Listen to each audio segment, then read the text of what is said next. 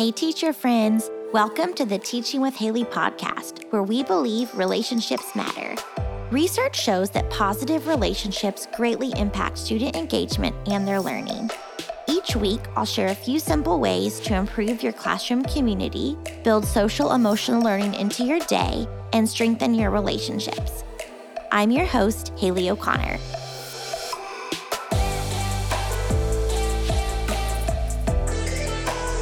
Hey friends, welcome back. Today we are going to be talking all about social emotional learning. We're going to get a little bit more into the research behind it and what that actually looks like in your classroom. SEL stands for social emotional learning. And if you listened last week, you know that that's a huge passion of mine. And I'm glad that it's becoming more of a talking point for schools and for teachers and even some educational leaders. I think people in our country are starting to realize that kids need this instruction, and ultimately so do grown-ups. And hopefully if we provide this when they're young, things will be a little bit easier as they grow up. So when we're talking about SEL, that is basically anything we're going to do in the classroom that helps kids learn about themselves, handle their emotions, interact with others in our classrooms, in their families, and in communities. So it's a lot of what you do already that is not academics. The difference is, I think most of us throughout the day, we're kind of putting out fires. We're helping kids maybe apologize. We're talking about tattling. We might be doing some read alouds to build on these skills. But I actually want to talk to you more about how to be more proactive and how we can give lessons and instructions so that hopefully some of those little fires won't pop up. Just like in math, we don't have our kids just start working on something until we've actually taught them. There might be some modeling. We might make an anchor chart. That's how we are going to view this and shift our focus a little bit so that we can talk about what are lessons we can provide for our kids? What is the language we can use to help them interact and help our day ultimately go more smoothly? There's a lot of research that's coming out, and it's all positive. It's going to be a hard thing to find research online that says this isn't a good use of your time or even the district's money. Specifically, though, I do have a few statistics that I thought were super interesting. They all come from CASEL, which stands for the Collaborative for Academic, Social, and Emotional Learning. You can find them at casel.org. It actually might be CASEL. I'm not sure. Now that I'm saying it, I'm like, oh, it's probably CASEL. But their research shows that 93% of teachers say that we do not focus on this enough. So I already knew that. I think most teachers knew that, but that's significant. And it's something we should remember and collaboratively as teachers start pushing back and saying, we know this is what's best for kids. We need the time and the resources to do this. It's also interesting because 86% of parents think the same thing. So that statistic surprised me a little bit. Most of the parents that I've talked with, that I've had conferences with, even my friends that have kids, they're always appreciative when they know that these lessons are going on, and they might have some questions about it in parent conferences. But I don't think parents really know how to advocate for their kids in this way. And I think as teachers, we have degrees, we understand how kids' brains work, but we are still learning how to do this effectively every day. So we have a lot of parents that they are struggling right along with us, and they know this is important. And I think in a lot of cases, they're looking to the school to say, how do I do this? And then I will do it at home. Once again, just like academics, they lean on us to know how to teach their kid, how to sound out words. And then they're going to do a great job practicing it. And the homework, they just need us as teachers, counselors, administrators to be leaders in that and help support them as they take this learning home. The rest of the research revolves around what lasting impacts this has for kids. I found quite a few studies that showed that SEL instruction, even in kindergarten, impacts kids up to 18 years later.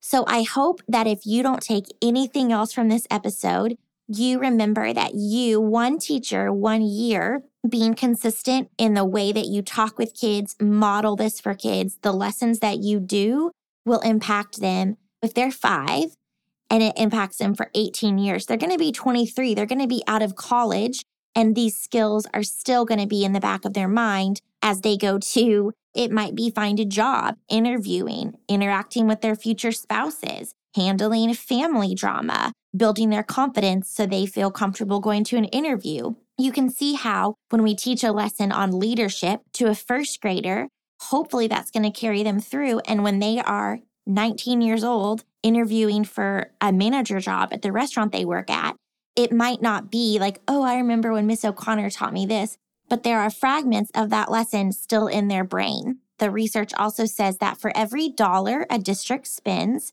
they are going to save $11 in future costs.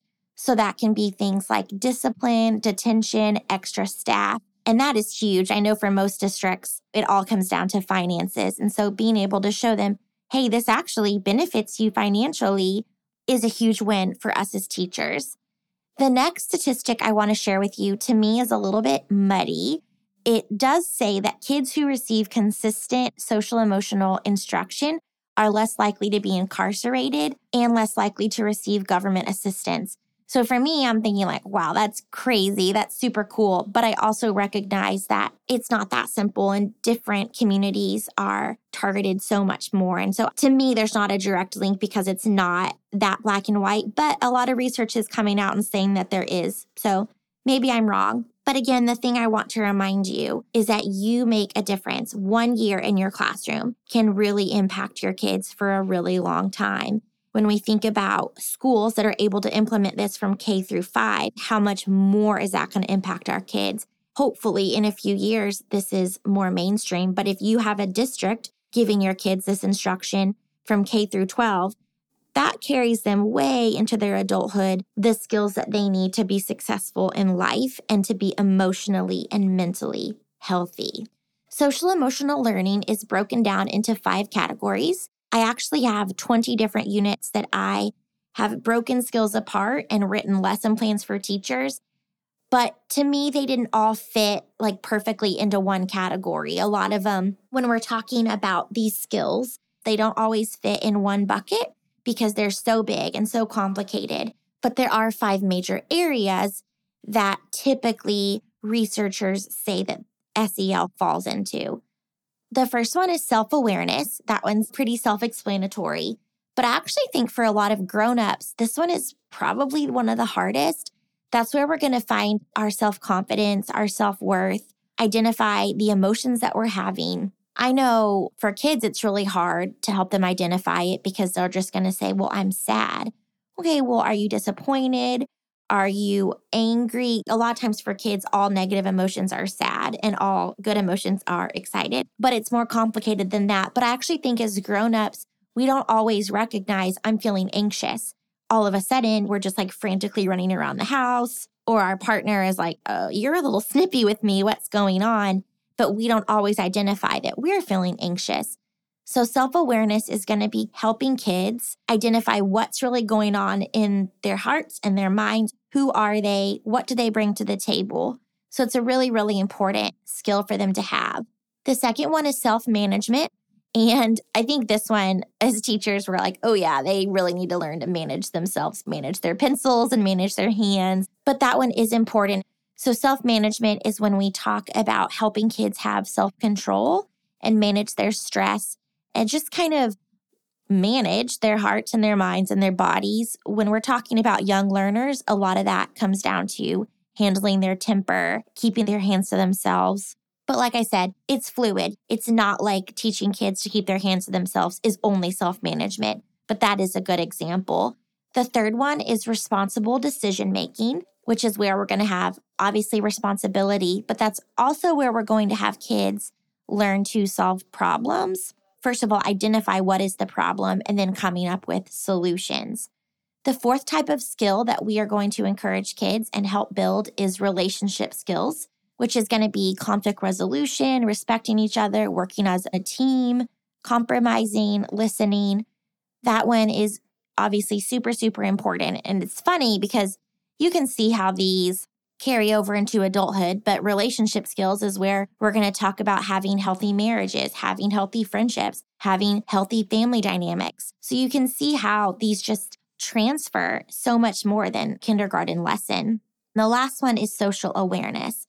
That's the one that I get all excited about, but it's helping kids develop compassion for others, empathy, appreciating differences. And I don't know where you are when you're listening to this, but currently it is December of 2020, and the world would be a lot better if people had more compassion and empathy. And if we truly appreciated each other's differences, that would go a long way. So here's to 2021. Hopefully, we will all develop more social awareness. Now that I've kind of talked to you about the statistics and then the 5 types of social emotional learning, I wanted to just hit on a few more key points. I think it can be kind of confusing because a lot of these things I'm talking about sound a lot like classroom management, and they do go together. If you have strong social emotional instruction, hopefully you're going to have less behavior issues. But when I think of classroom management, I think more of like, how do we get in a line? How do we handle lost supplies? Where do we put our backpack? But then the social emotional piece is going to be saying things like, hey, in a little bit, you're going to need your backpack. Where would it make sense to you to keep it so that you can be responsible for it and it's there when you need it?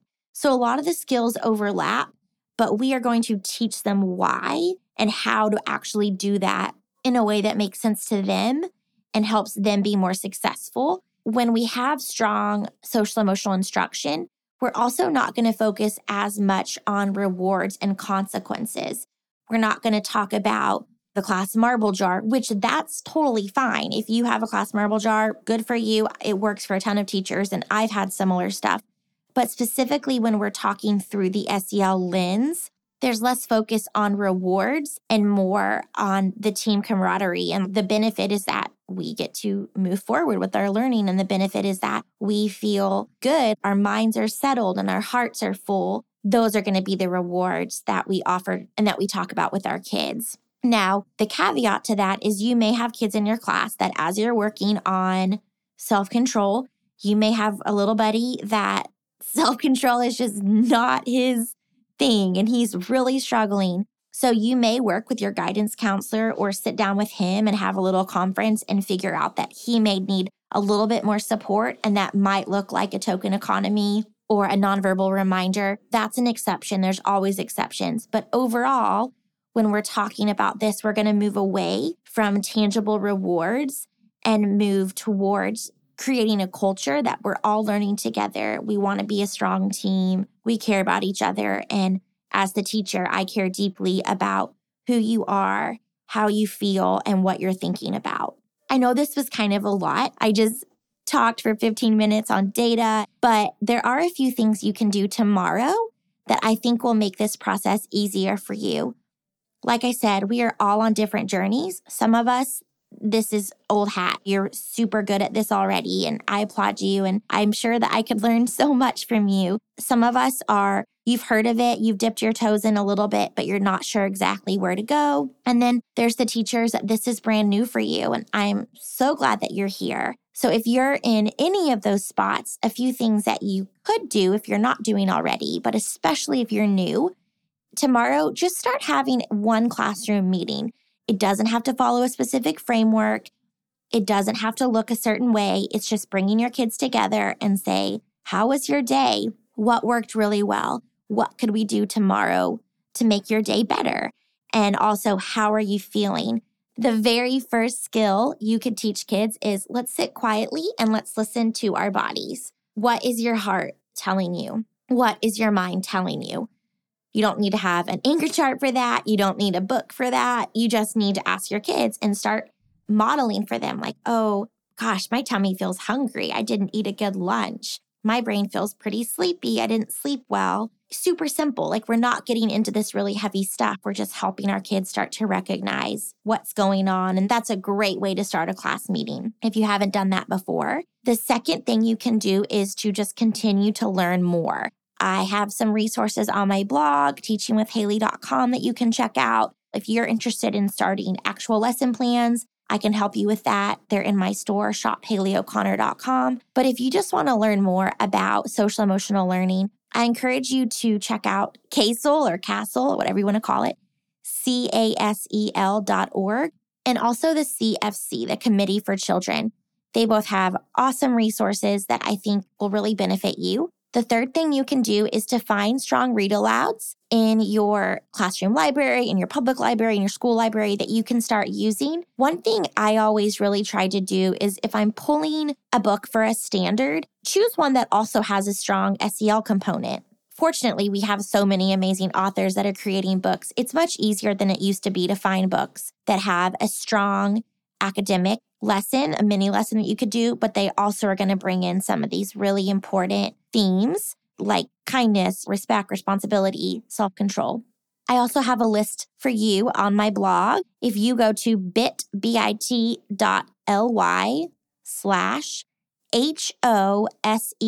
read alouds.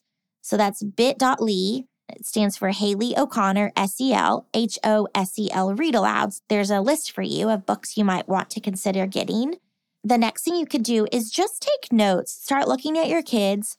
What is something that consistently we struggle with? Is it students losing control? A lot of classrooms, they would say it's tattling, bickering. And then just think about what's a question I could ask in a classroom meeting, or how could I address this with my kids in a positive way, and how can I set them up for success? Instead of coming down really hard, guys, we're tattling too much, instead of saying, if we don't tattle, we get extra recess. But back up, look at the issue from a different perspective, and maybe your solution is, okay, well, they're tattling because they don't know what a big problem is and what a small problem is. So what can I say in 5 minutes? What's a super, super short mini lesson I can give my kids to help be proactive about the issue? And then the fifth thing you can do is join my Facebook group, Teaching with Haley and Friends, and start connecting. I am there. I'd love to connect with you. Other teachers are there. Like I said, we are all in this together. And the more teachers that stand up and say, this is important, we need to do this, hopefully the more admins and district and eventually policymakers will listen and will do what's best for kids.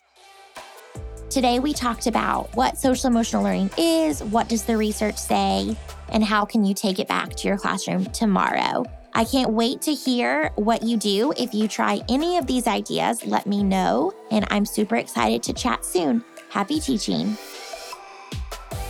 Thank you so much for joining me on Teaching with Haley. I hope you feel refreshed and ready for a new week with your students. Be sure to visit teachingwithhaley.com to find additional resources like social emotional lesson plans, positive behavior resources, and ideas for building classroom relationships. You can also find me on Facebook and Instagram at Teaching with Haley O'Connor. While you're online, I'd love if you left me a rating on iTunes or shared this episode with a friend. Be sure to tune in every week for more simple ways to engage and connect with your students. Have a great week.